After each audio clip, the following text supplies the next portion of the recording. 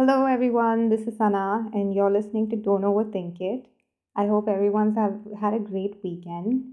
I know I did. It was quite productive, got a lot done. So, today's podcast is about social media. There's a lot being discussed about social media lately, so I figured, well, why not make a podcast about it? So let's take a quick trip down the memory lane. Humans were social creatures, so even before we could speak, we found ways to communicate with each other. And the earliest form of communication were cave paintings, and then as we evolved, we moved on to letters, and then telegraph, telephones, and also radio. And the thing is, our generation, that is the millennials, we've seen the transformation of telecommunication. I remember while growing up, the whole family would have one landline phone, and if your sister was on the phone with her friend, then you can forget making calls for the next couple of hours. And during the monsoon or the rainy season, these landlines would stay dead for weeks, and someone had to come fix these lines, dig up those roads. Too much hassle. And then from landlines, we then moved on to mobile phones. And the mobile phones back in the day were quite big, heavy, and chunky. But the best thing about these mobile phones was that they had great battery life. And do you guys remember playing that game, the snake game? I don't remember what it's called. But yeah, good times. And then not after mobile phones, but I think simultaneously computers were becoming more common. And with computers came internet. And internet back in the day was very expensive and also very slow. But most parents bought internet and not tried, but paid internet bills for educational purposes only.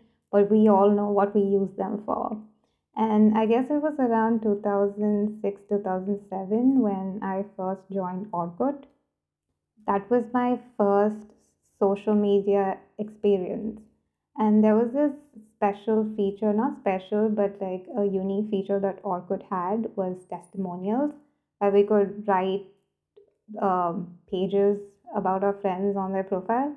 Um, but the thing about Orkut was that it was popular for a very brief amount of time. I guess they didn't adapt with time, which is something that Facebook was able to do really well. So people slowly from Orkut started migrating towards Facebook, and Facebook had a lot of advanced features back then. Like we could post pictures, we could play games, and also there was another feature where we could tell the world our relationship status. And let's be honest, how many of us are pretty embarrassed of the pictures we posted back in the day, right? Now, along with Facebook, we have Instagram, Twitter, Pinterest, LinkedIn, Reddit. Oh, also Reddit is one of my favorite apps. Then there's Tumblr, Snapchat, WhatsApp, and I'm pretty sure there are other social media platforms that I haven't mentioned here. And the best thing about these social media platforms is that they've helped us stay connected across borders, and they've also made communication much easier and simpler. And like social media gets a lot of bad rep, and I'll get into that later, but it also has a lot of benefits that I feel is often overlooked.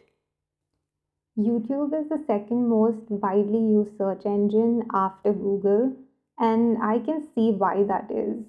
Like, whenever I've skipped lectures in college, and right before exams, I'm like panicking, I don't know what to do. I usually used to look up those chapters on YouTube, learn them, and then go write them in the exams. And take entertainment industry for example. Back then we just had movies and television with minimal diversity and representation, but these platforms have paved way for more diversity and representation. If you're talented and you put up your video or audio, the audiences will love you and appreciate your work. You can learn pretty much anything on YouTube. You want to learn a new language, you can. If you want to set up your new TV, there's a video on that. You don't know how something works, just look it up on YouTube and you have a video. They've got tutorials on everything. You want to learn how to make a pasta dish, it's there. Yeah, so the list is endless. And things like Instagram, they've helped small businesses and brands grow, and they've also helped them connect directly with their audiences. And there are other social media platforms that help us get access to news and information instantly. Organizing social activities, events, or group events have become much easier. Like, for instance, when the whole George Floyd thing happened, um, the whole protest gained traction because people could reach a larger audience.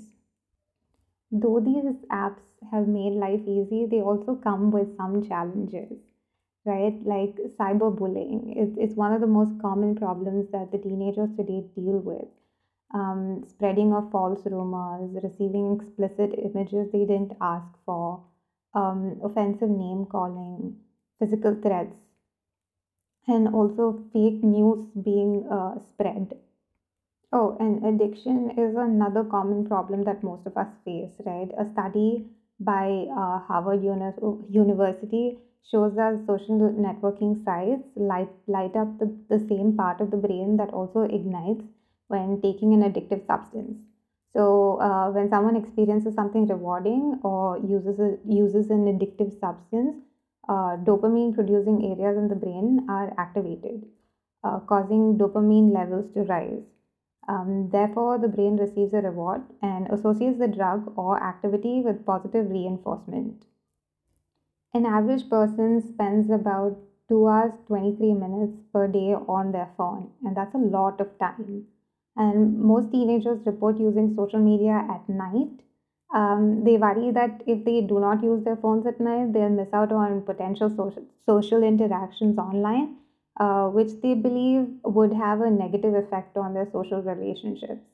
In fact, teens and young adults often worry about FOMO, which stands for fear of missing out, which is basically anxiety about missing out on experiences.